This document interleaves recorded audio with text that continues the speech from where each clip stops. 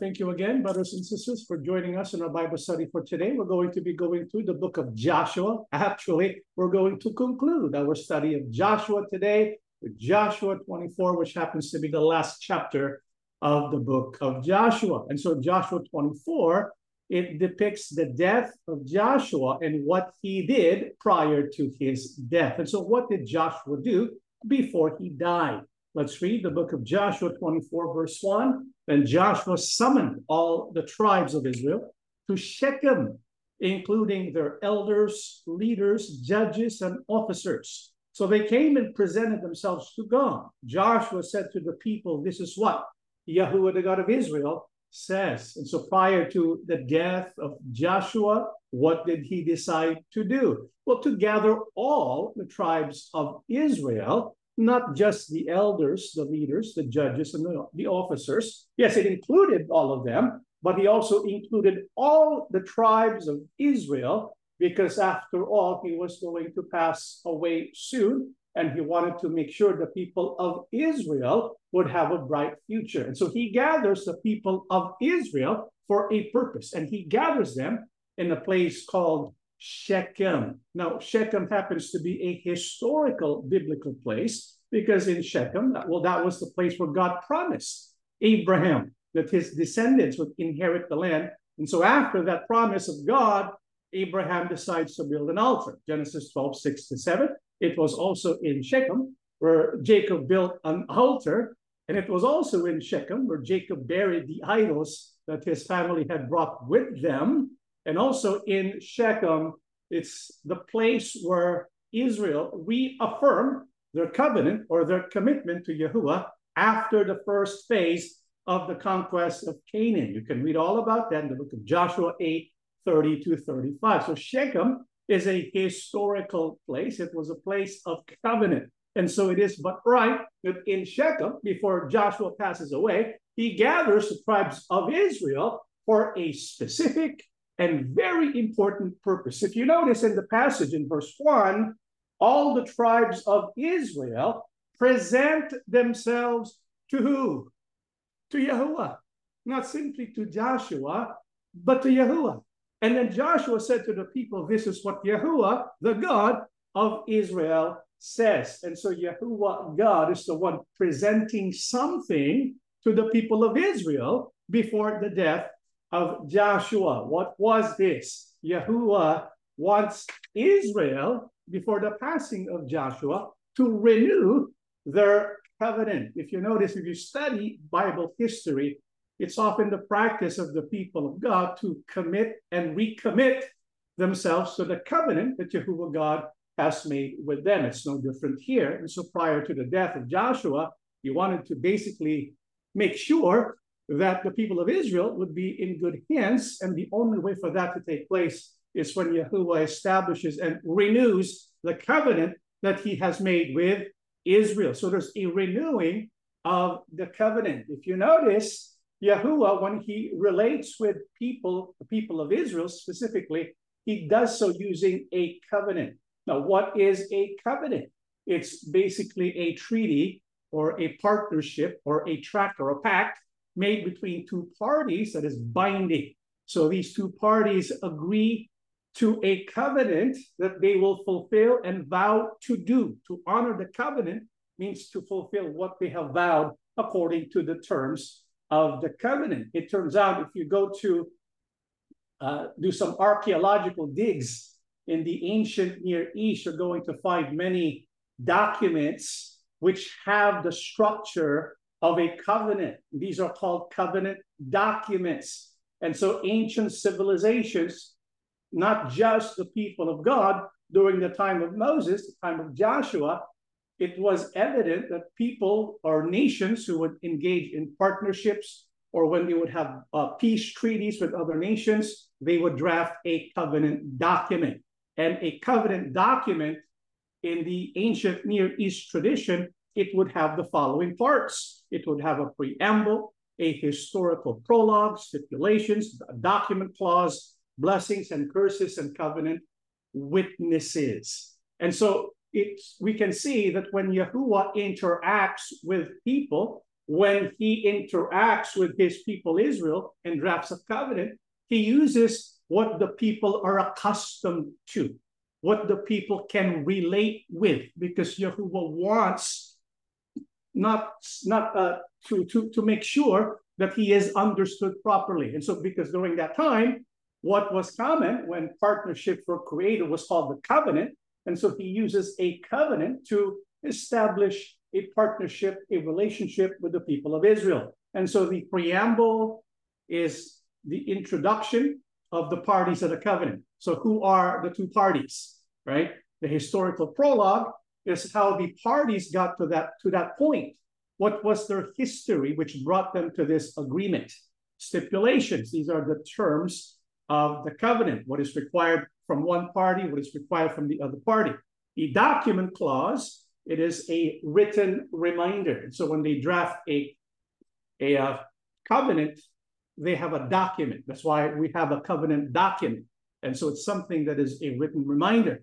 It also mentions the blessings and the curses. And so when people enter into covenant, whenever a covenant is broken, there's a curse. When the covenant is obeyed, there is a blessing. And so that's added in the covenant document. It's also a covenant witness. In this case, it is a way for other people or those who are not of the two parties to be privy to the terms of the covenant. So it was made public. So that's the structure of the covenant document. And it turns out the book of Joshua, chapter 24, kind of follows the pattern of the covenant document. We will see that. For example, the preamble. Who are the two parties that are going to come to an agreement? Well, let's look at Joshua 24:1. It is an agreement between the God of Israel and the tribes of Israel. And so Yahuwah establishes and reaffirms a covenant with the people of Israel. This is why the people of Israel presented themselves to God. And so this covenant is going to be binding. So that's the preamble. Then we have the historical prologue. Well, how did it get to that point?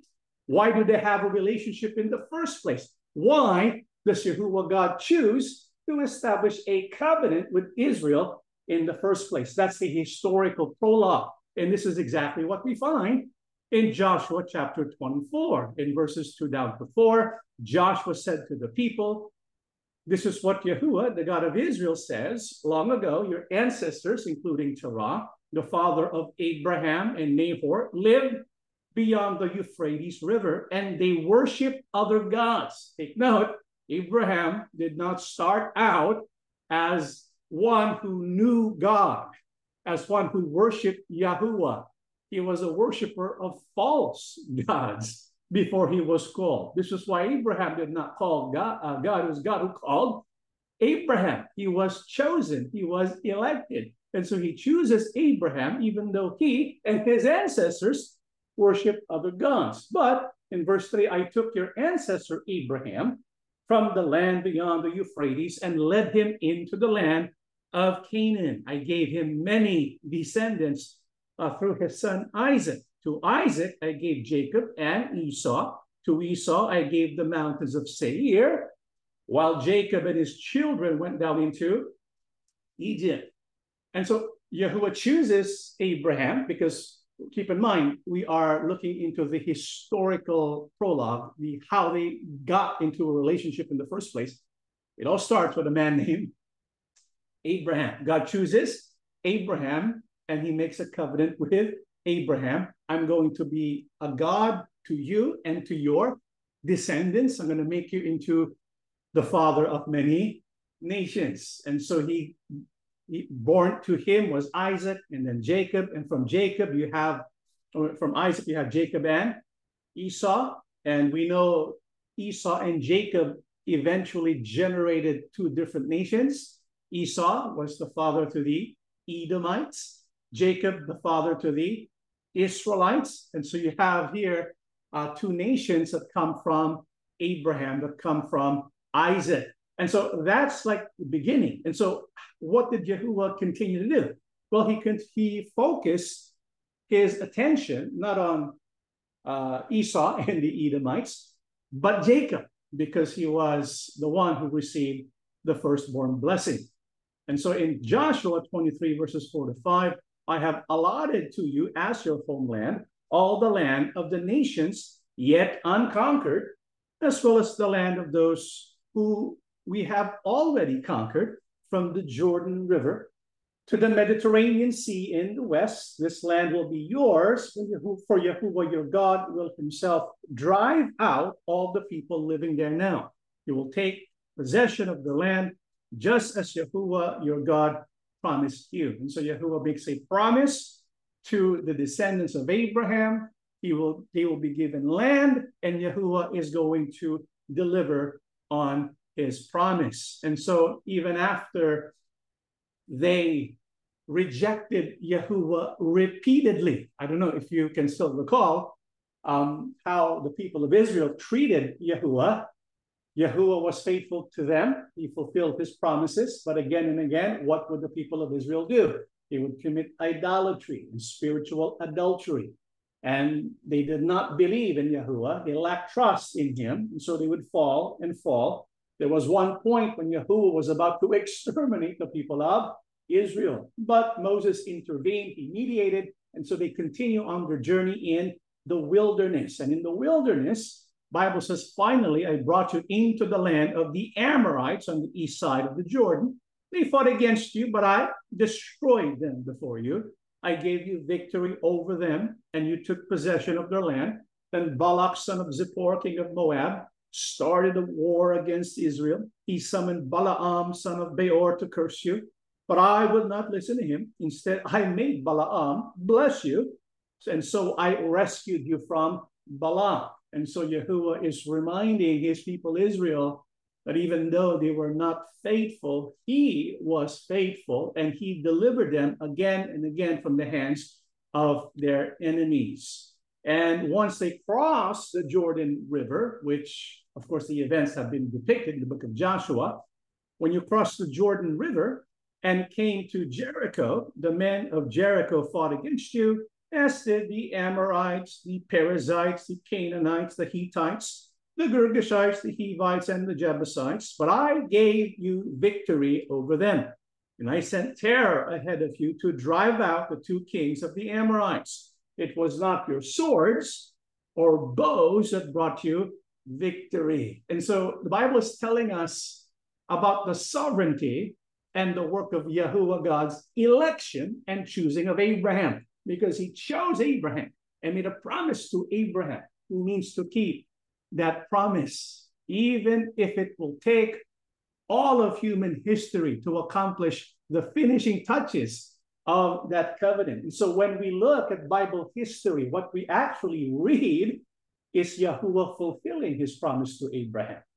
Yeah. Because there will be setbacks, but Yahuwah does not give up on Israel. And so he will continue to work out a plan. And so what we read thus far from this historical prologue is that Yahuwah is the one who's providing for the people of Israel. And in verse 13, once they conquered the land, I gave you land you had not worked on.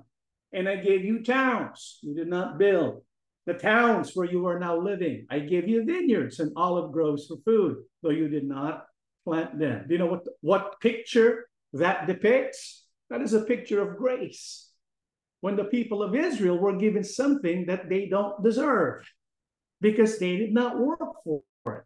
They got the land, they got the towns, they got the vineyards, they got the olive groves. All of that was from Yahuwah. It was his gift to his people Israel because he chose them as he chose Abraham and made a promise to him. So that's the historical prologue. This is why they become the people of God. And so that's what we have with the historical prologue.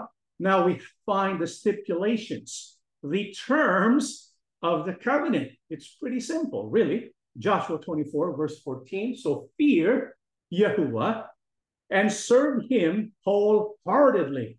Put away forever the idols your ancestors worshiped when they lived beyond the Euphrates River and in Egypt. Serve Yahuwah alone. And so what were the stipulations of the covenant? They were to put away the idols. They were to reject the false gods, put that away. And then they are to worship Yahuwah God wholeheartedly and worship him alone. And so Yahuwah wants loyalty from his people. They are to worship and serve him and him alone, part of the stipulation of the covenant. But if you refuse to serve Yahuwah, then choose today whom you will serve. Would you prefer the gods your ancestors served beyond the Euphrates, or will it be the gods of the Amorites in whose land you now live? But as for me and my family, we will serve Yahuwah. And so they were called upon to make a choice. And I want you to understand, when it comes to entering a covenant, it should be based on your choice, a careful choice, not a choice somebody else makes for you, because that's not the proper way to enter into covenant. This is why Joshua tells them, make a choice. My family made a choice. As for my family and I, we're going to choose to serve Yahuwah God. So you have to make your choice. And so initially, what was the initial response of the people of Israel? The people replied, we would never abandon Yahuwah and serve other gods. For Yahuwah our God is the one who rescued us and our ancestors from slavery in the land of Egypt. He performed mighty miracles before our very eyes. As we traveled through the wilderness among our enemies, he preserved us. It was Yahuwah who drove out the Amorites and the other nations living here in the land. So we too will serve Yahuwah, for he alone is our God. And so the people replied by saying, we will not abandon Yahuwah. We saw what he did when he delivered the people of Israel from all of its enemies. And so they know that for them to continue, even without Joshua, they would have to serve. They would have to worship Yahuwah and him alone. He is the one who is preserving them. And so that's the stipulation. We also have the blessings and the curses, what it means to obey and to keep the terms of the covenant. Joshua 24, 19 to 20. And Joshua warned the people, you are not able to serve Yahuwah, for he is a holy and jealous God. He will not forgive your rebellion and your sins. If you abandon Yahuwah and serve other gods, he will turn against you and destroy you, even though he has been so good to you. And so what are the blessings and the curses of the covenant? If they obey the terms of the covenant, Yahuwah God would be good to them. Yahuwah God would prosper them and bless them and provide them and preserve them.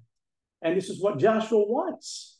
This is why before he passes, Yahuwah God takes the people of Israel, and Joshua begins to gather Israel and points them to Yahuwah, and Yahuwah has a message so that they can renew their covenant, because that's the basis of their blessing.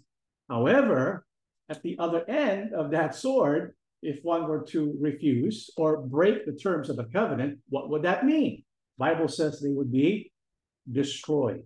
And so either Yahuwah God will bless or he will destroy. So the people answered. But the people answered Joshua, no, we will serve Yahuwah. You are a witness to your own decision. Joshua said, you have chosen to serve Yahuwah.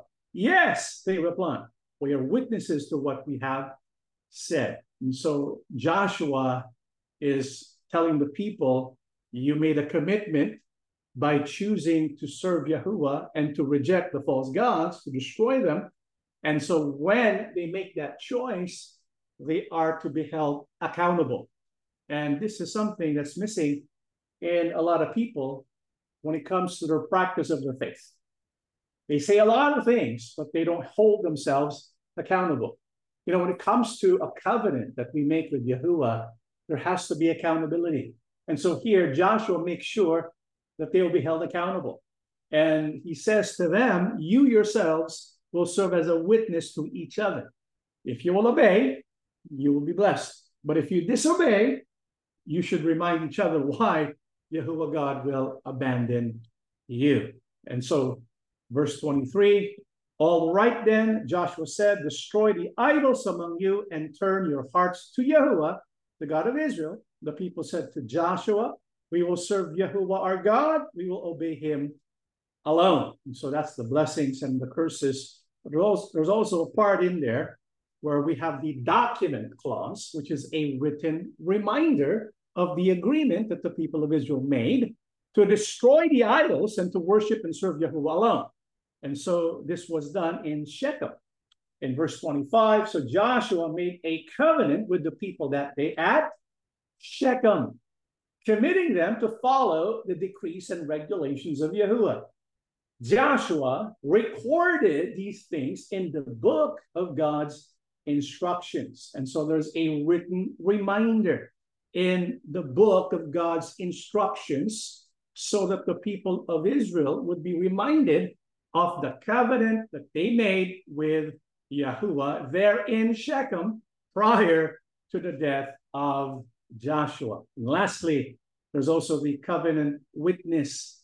It is a way by which other people will know that a covenant has been made. And so if there was an outsider, someone who did not belong to the people of Israel, they will come to know this people, they have made a covenant with Yahuwah. And so what was this covenant witness? In Joshua 24, 26 to 28, as a reminder of their agreement, he took a huge stone and rolled it beneath the terebinth tree beside the tabernacle of Yahuwah. Joshua said to all the people, this stone has heard everything Yahuwah said to us. It will be a witness to testify against you if you go back on your word to God. When Joshua sent all the people away, then Joshua sent all the people away to their homelands. And so to complete the covenant agreement, the renewal of the covenant, there's a huge stone. Now, when you think of a huge stone, what do you think of? When you think of a huge stone, what comes to mind? Who's the rock? Yahushua, right? And so he kind of will symbolic of what seals the covenant. It's the last part of the covenant as a witness, right? And so the stone has heard everything Yahuwah said to us. It's interesting. How can a stone hear unless it's pointing to something else, right?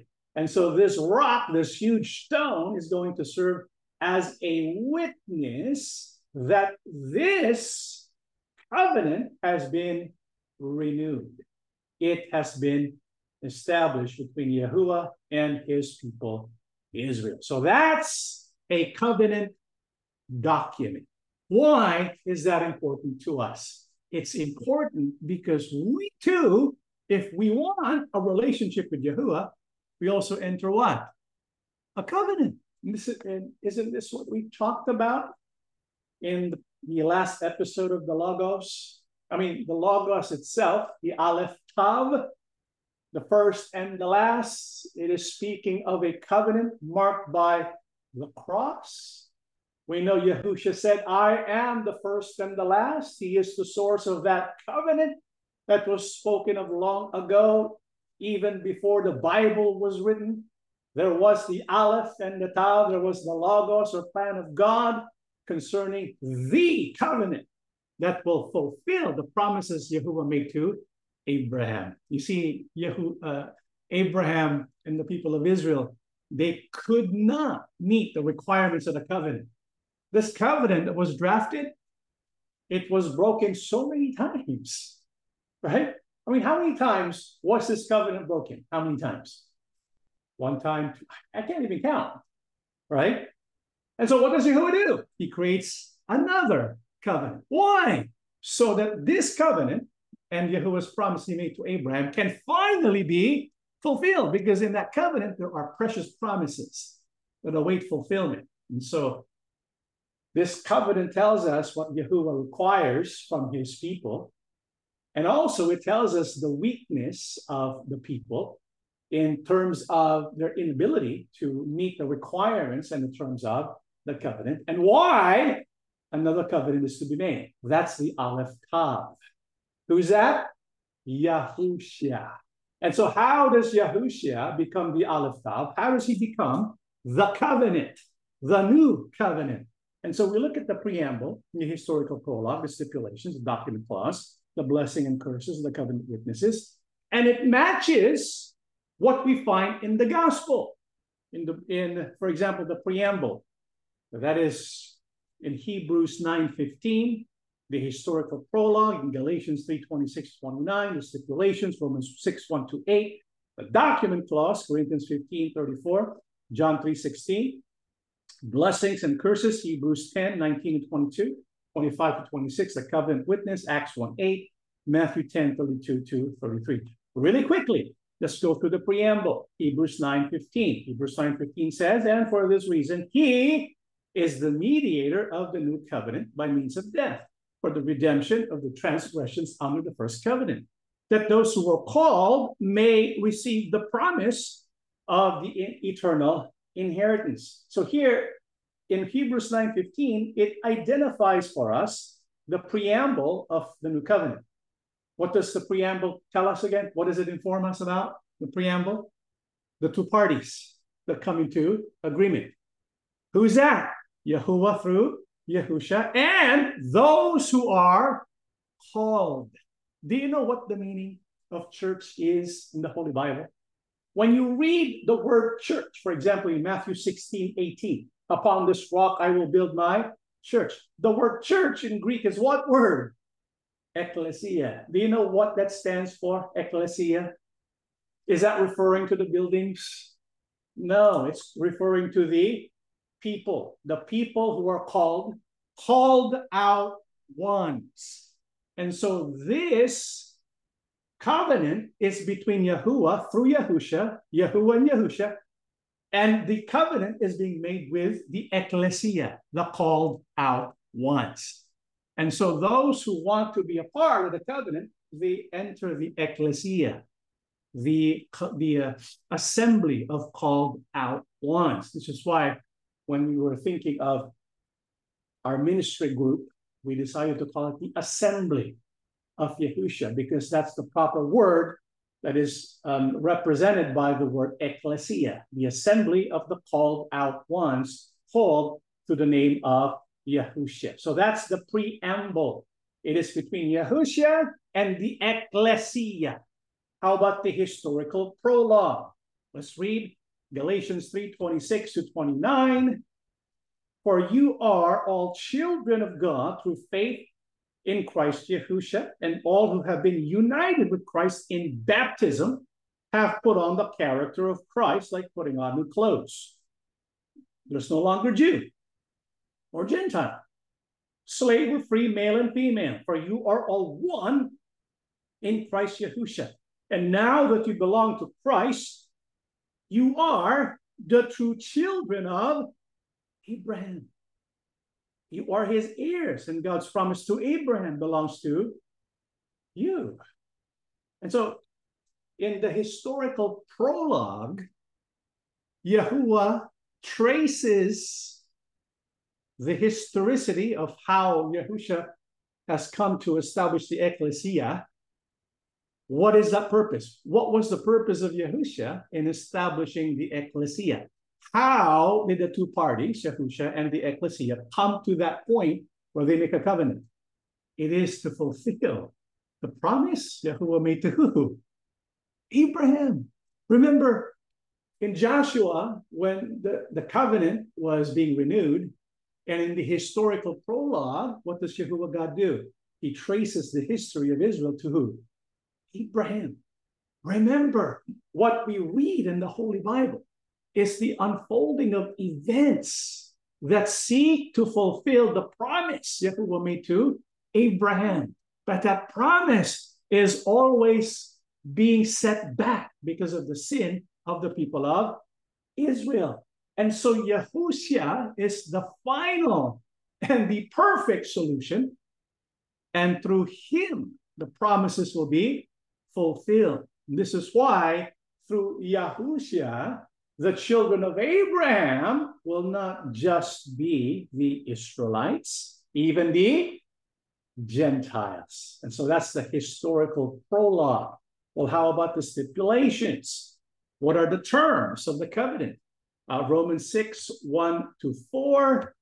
We talked about how baptism is the way by which we enter into a relationship or a covenant.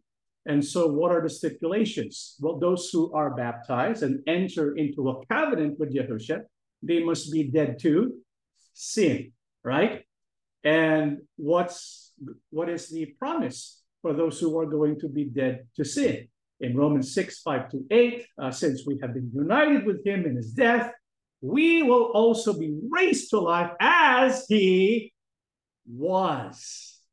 And so we have the responsibility, in the terms of the covenant, to put away the old sinful self, because it was crucified with Christ so that sin might lose its power in our lives. Because after all, the purpose of the baptism is to set us free from the power of sin so that we can live in him. So those are the terms of the covenant. Well, how about the document clause? What was written? Well, the basis of that document clause is what we find in John 3:16-17. For God so loved the world that he gave his only begotten Son, that whoever believes in him should not perish, but have everlasting life. That's the basis of the covenant. It's about believing in who? Yahushua, being the Son of God. We also know the word believe is not simply an intellectual belief. It is the Greek word which means to commit yourself, to tie yourself, to bind yourself to Yahushua.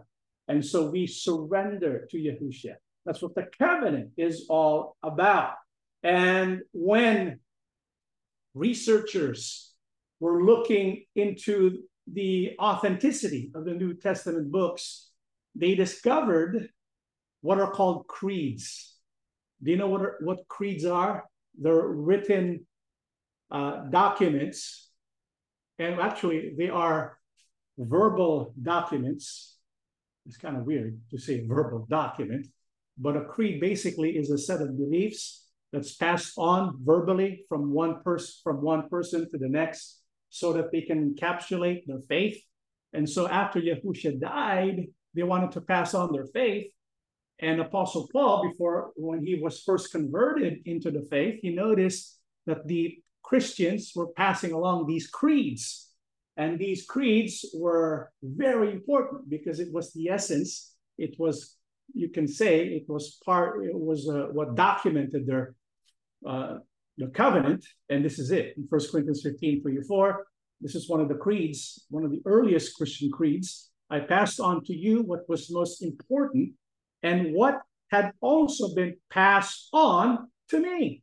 Christ died for our sins, just as the scriptures said. He was buried and he was raised from the dead, and on the third day, just as the scriptures said.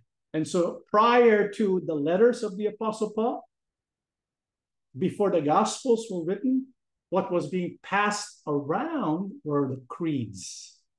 It was passed from one faithful person to another. This is how Christianity spread so fast. The passing on of these creeds. And the existence of these creeds actually is the reason why many, if not all, historians, scholars who are not Christians believe in the authenticity of and the historicity of Yahushua and the Christian faith, okay, because of these creeds. And so it provides like a document clause for the covenant of the Christian faith. And so that's in Corinthians 15:3-4. We also have the blessings and the curses in Hebrews 10. And this is what it says. And so, dear brothers and sisters, we can boldly enter heaven's most holy place because of the blood of Yahushua. By his death, Yahushua opened a new and life-giving way through the curtain in the most holy place. And since we have a great high priest who rules over God's house, let us go right into the presence of God with sincere hearts, fully trusting him. For our guilty consciences have been sprinkled with Christ's blood to make us clean, and our bodies have been washed with pure water. So the blessings and the curses are included here in Hebrews 10. Those who enter into covenant, they are blessed, and the blessing is this new life-giving way through the curtain. In other words, those who are in the covenant, they have access to the presence of Yahuwah. That's the blessing. Well, what is the curse for those who reject that blessing? In 25 to 26, let us not neglect our meeting together, as some people do, but encourage one another, especially now that the day of his return is drawing near. Dear friends, if we deliberately continue sinning after we have received knowledge of the truth, there is no longer any sacrifice that will cover these sins. There's only one terrible expectation of God's judgment and the raging fire that will consume his enemies. And that's something that we have to take to heart. That's a warning concerning those who basically reject the covenant. One way that you don't obey the terms of the covenant is when we neglect our meeting together for worship. Because the covenant was created so that we can relate to Yahuwah, we can enter the most holy place and experience our Father when we worship together through the name of his beloved Son. This is why Yahushua said, whenever the 2 or 3 of you are gathered in my name, I am there in your midst. And so we need to really be devoted and committed when it comes to our worship gatherings. Because that's why we were given this covenant. And so the part, when it comes to the covenant, we have our part. Yahuwah has his part. He'll be our God. And what is our part? To worship him, right? Yes, we can worship in person. We can worship like by praising him, reading our Bible. But the Bible also tells us that Yahuwah wants us to have a congregational worship service where we are together to worship him in spirit and truth. And the Bible says we need to all the more be active when it comes to worshiping God together as a congregation when the return of our King is drawing near. Beloved brethren, do you believe that Yahushua is coming back soon? Yes, the signs are all being fulfilled. And so now is the time to really intensify the fervency of our worship. Otherwise, if we deliberately neglect our meeting together, if we deliberately continue sinning, Bible says there no longer remains a sacrifice for sins, instead a terrible expectation of God's judgment. And so that's part of the blessings and curses. And also we have the covenant witnesses. Who do you think? I mean, what will witness to the covenant that we have with Yahuwah? In the book of Acts 1 verse 8, but you will receive power when the Holy Spirit comes upon you, and you will be my witnesses, telling people about me everywhere, in Jerusalem, throughout Judea, in Samaria, and to the ends of the earth. And so those who were privileged to have been called to have a part in this covenant, to enter into covenant with our King Yahushua, we have been empowered to become the witnesses of Yahuwah and to be the witnesses of Yahushua. What does that mean? We have to tell the people about Yahushua. This is part of the covenant agreement, and we bind ourselves to that agreement. You enter into a covenant with Yahushua, then we have to tell people about him. That's what he wants us to do. And this is what we're doing in the assembly, is it not? This is why we have Bible studies like this. We have the BHP, we have the Logos, we have the BQA, we have the worship services. What do? We proclaim Yahuwah. We proclaim Yahushua.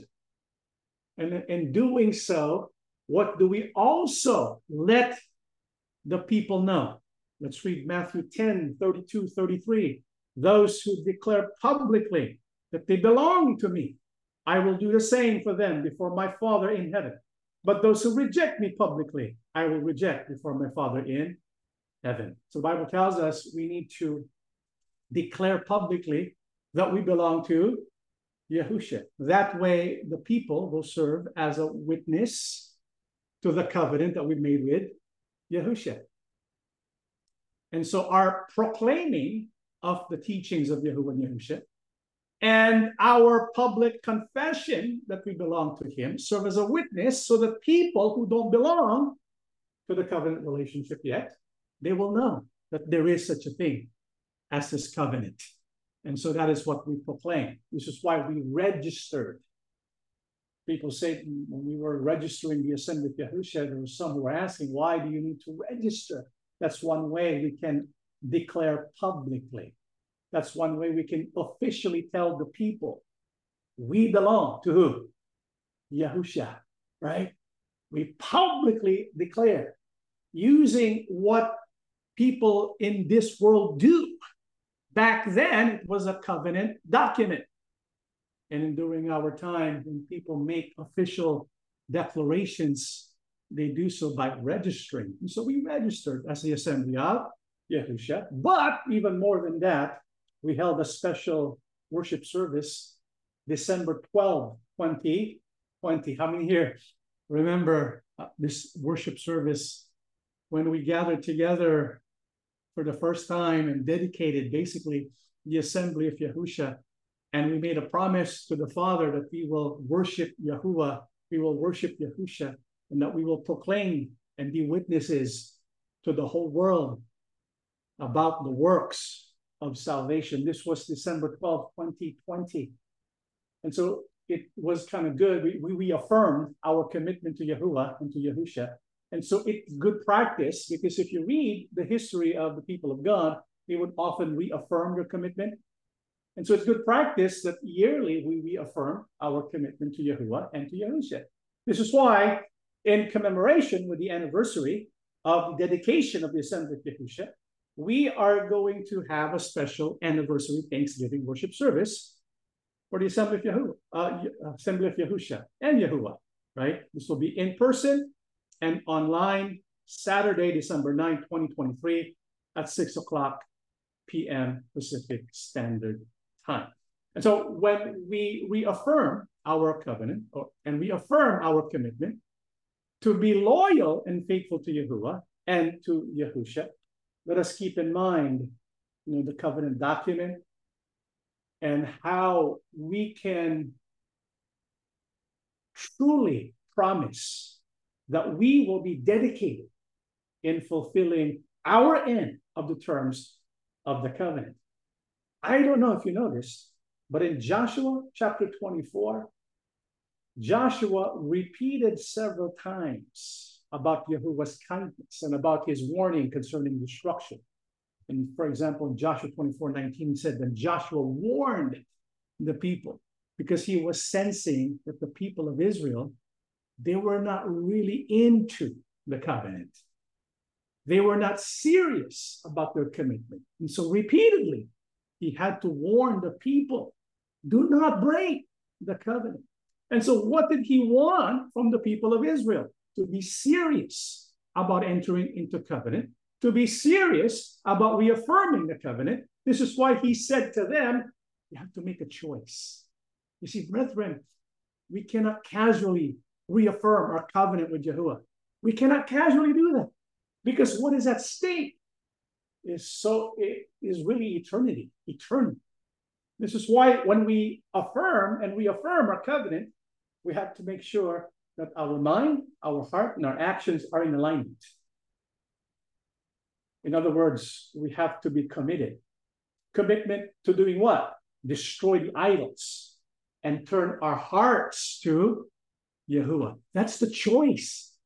Joshua wanted the people of Israel to make a true choice, a choice that's not being coerced into them, but a choice that comes from within, from their heart, a choice that is from their mind, that they make up their mind that they will obey Yahuwah wholeheartedly, and that requires commitment. That's what Joshua was wanting to get from the people of Israel. A choice, that means commitment, because he's going to pass away. And so they need to commit themselves to the choice of entering and renewing this covenant with Yahuwah. And commitment means breaking the covenant must not be an option. That was the level of commitment Joshua wanted from the people of Israel. This reminds me of a story about a military general. They were going to go to an island to conquer this island, but the foes who are over there are much more numerous and much more powerful than they were. And so the general, when they took their ships and got to the island, he burned the boats. And he told his soldiers, we burned the boats. If you want to go back to your homeland, there's only one way. There's only one thing. There's only one way that can happen. You have to defeat these enemies. That's what you call commitment, right? And that was what Joshua wanted from the people of Israel. So that when they renew that covenant, it comes with conviction and commitment. This is also what Jehovah wants from each and every one of us today. And so after that, Joshua 24, 29, 30, we're almost done. After this, Joshua, son of Nun, the servant of Yahuwah, died at the age of 110. They buried him in the land he had been allocated at Timnath Serah in the hill country of Ephraim, north of Mount Gaash. So finally, after the covenant has been renewed, Joshua passes. And in verse 31, the people of Israel served Yahuwah throughout the lifetime of Joshua and of the elders who outlived him, those who had personally experienced all that Yahuwah had done for Israel. So that's kind of how Joshua ends. Joshua ends with the death and the burial of the leader, Joshua. Right? But before we conclude, and this is an important part of our study, what seems to be missing in the conclusion of the book of Joshua? We just concluded Joshua. It ends with the death and the burial. Right? Death, burial.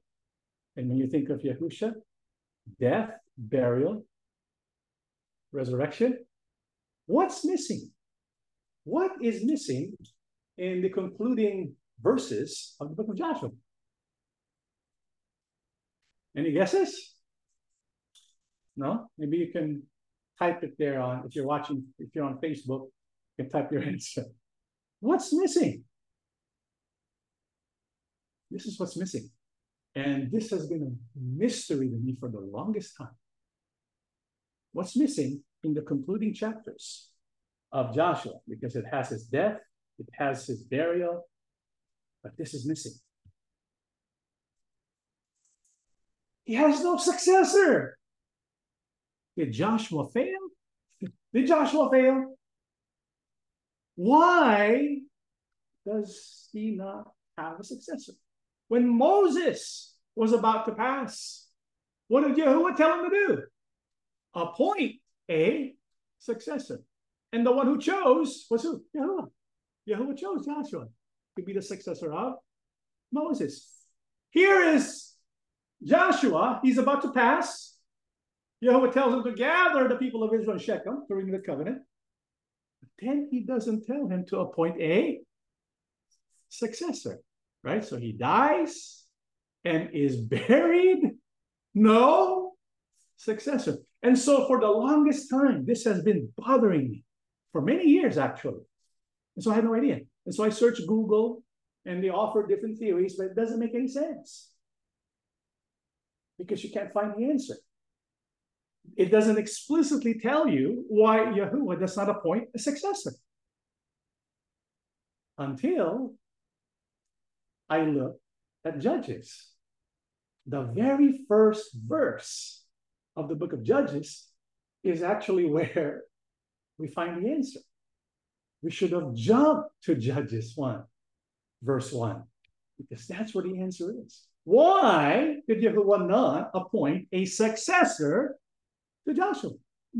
In Judges 1, 1 to 2, after the death of Joshua, the Israelites, what do they do? Ask Yahuwah, which tribe should go first to attack the Canaanites? Do you see the answer? Do you see the answer? What's the answer? What's the answer to why Yahuwah did not appoint a successor? Because when Joshua was still around, When they had to make a decision, what would they do? They would go to Joshua. Joshua, what are we going to do? When Moses was still around, what did they do? Moses, what are we going to do? Now, what do they do? The Israelites asked Yahuwah, right? Which tribe should go first to attack the Canaanites? Did Yahuwah respond? In verse 2, Yahuwah answered, Judah, for I have given them victory over the land. And so, does that give you a clue as to why possibly Yahuwah does not give a successor to Joshua? What does Yahuwah want? After all these years, after witnessing deliverance from Egypt, providing for their needs in the wilderness, helping them conquer the land in the promised land, all of this has been done. What does Yahuwah expect from his people? Yeah, Yahuwah seems to want his people to depend on him more than their leaders, right? And Yahuwah is looking at his people. You should be mature now. You have gone through so much. Why do you think Joshua took the time to reaffirm the covenant, which includes the historical prologue? Joshua was telling them, you need to be serious when you reaffirm the covenant with Yahuwah. How serious? You have to depend on him with every choice and every decision that you make, right? And in the first verse, so far so good in Judges, but it goes downhill after that, which is what we will discover when we study the book of Judges. And we know from the history of Israel, well, the people of Israel who should have trusted Yahuwah, they demand for a king, right? They go back to how they started before. So Yahuwah says, okay, let them have the king. Well, we know what happens after that. Eventually they betray Yahuwah and they go to captivity. This is why another aspect of why Yahuwah did not appoint a successor is found here in Hebrews 8:7-8. The first covenant had been, if the first covenant had been faultless, there would have been no need for a second covenant to replace it. But when God found fault with the people, he said, the day is coming, says Yahuwah, when I will make a new covenant with the people of Israel and Judah. And so why did Yahuwah decide not to have a successor? Well, number one, because he wants the people really to trust him fully, to trust and depend him more than human leaders, number one. Number two, basically highlights it doesn't matter who succeeds Joshua. It doesn't matter. The problem with the first covenant is the people. Yahuwah said, the first covenant had a fault. And the fault was not with the terms of the covenant or the covenant itself. The problem was the weakness. You get it? The human weakness of people. As human beings, we cannot keep the terms of the covenant. And so what does Yahuwah God do? He creates a second covenant to address the issue of human weakness. And how, through the new covenant, is the issue of human weakness addressed? 8 verse 10. But this is the new covenant I will make with the people of Israel. On that day, says Yahuwah, I will put my laws in their minds, and I will write them on their hearts. I will be their God, and they will be my people. And so what was Yahuwah God's solution? It is the power of the Spirit that will put the laws in their minds and write them on their hearts. But for this to happen, for this new covenant to enable human beings to have the laws in their minds and in their hearts, who has to be the mediator? Someone much, much better than Moses, much, much better than Joshua, and that someone cannot be just any human being.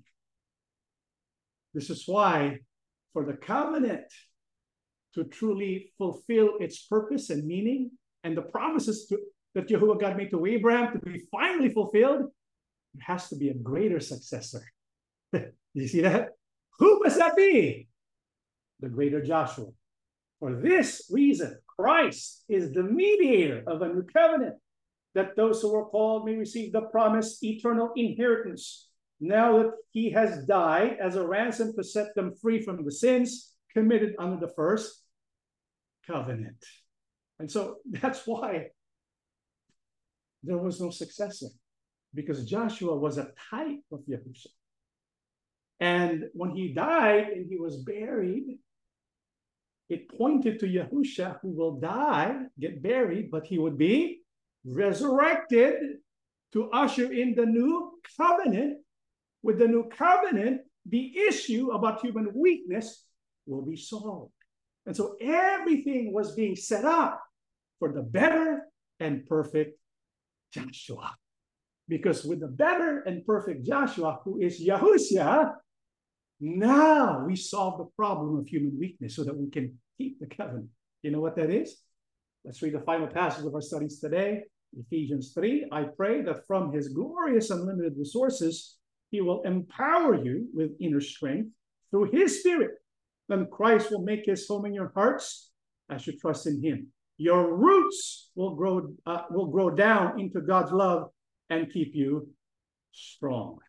And so Yahushua addresses the problem of human weakness by sacrificing himself as the perfect sacrifice to satisfy the requirements of the first covenant. And number two, to empower us through the power of his Spirit, so that we are no longer weak, but we can have strength. We can be empowered by his Spirit in us, Christ Yahushua in our hearts, so that we can grow in our strength. Okay?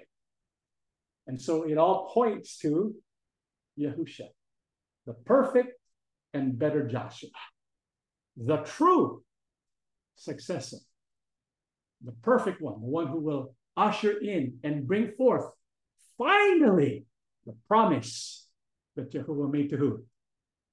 Abraham. Because the promise Jehovah God made to Abraham, it hasn't been fulfilled yet. But it will be when Yahushua returns. Because when he returns, the millennial kingdom will start. And the promise Jehovah God made long ago will be fulfilled.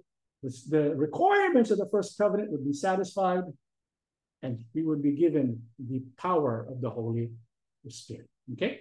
That is our lesson. Let us stand and we shall pray together. Almighty and most holy Father, thank you, gracious Yahuwah Abba, for the blessings that you have bestowed upon all of us. Thank you for your grace, mercy, and love. Thank you for always thinking of us. We know, Father, that you made a promise long ago to your friend Abraham. And we know when you make a promise, you will indeed deliver and fulfill them. For you are Yahuwah. You speak the truth. You have power to deliver, and you have the love, so that we, even though we are faulty and weak, we will remain in covenant with you. May you bless each one of us, Father, that we will make the choice to reaffirm our covenant with you, and not simply to utter mere words, but to truly mean it from the very bottom of our hearts. Our King Yahushua, we thank you for calling us into the assembly. Help us that we will do our part, that we will declare you publicly, proclaim you as witnesses to your majesty, to your glory, and to your work of salvation. May you stand by our side at all times and help us to overcome all things. Father, we believe that you have listened to our prayers. You have blessed all of us, O Father, in the name of our Lord and Savior, Yahushua HaMashiach. Amen.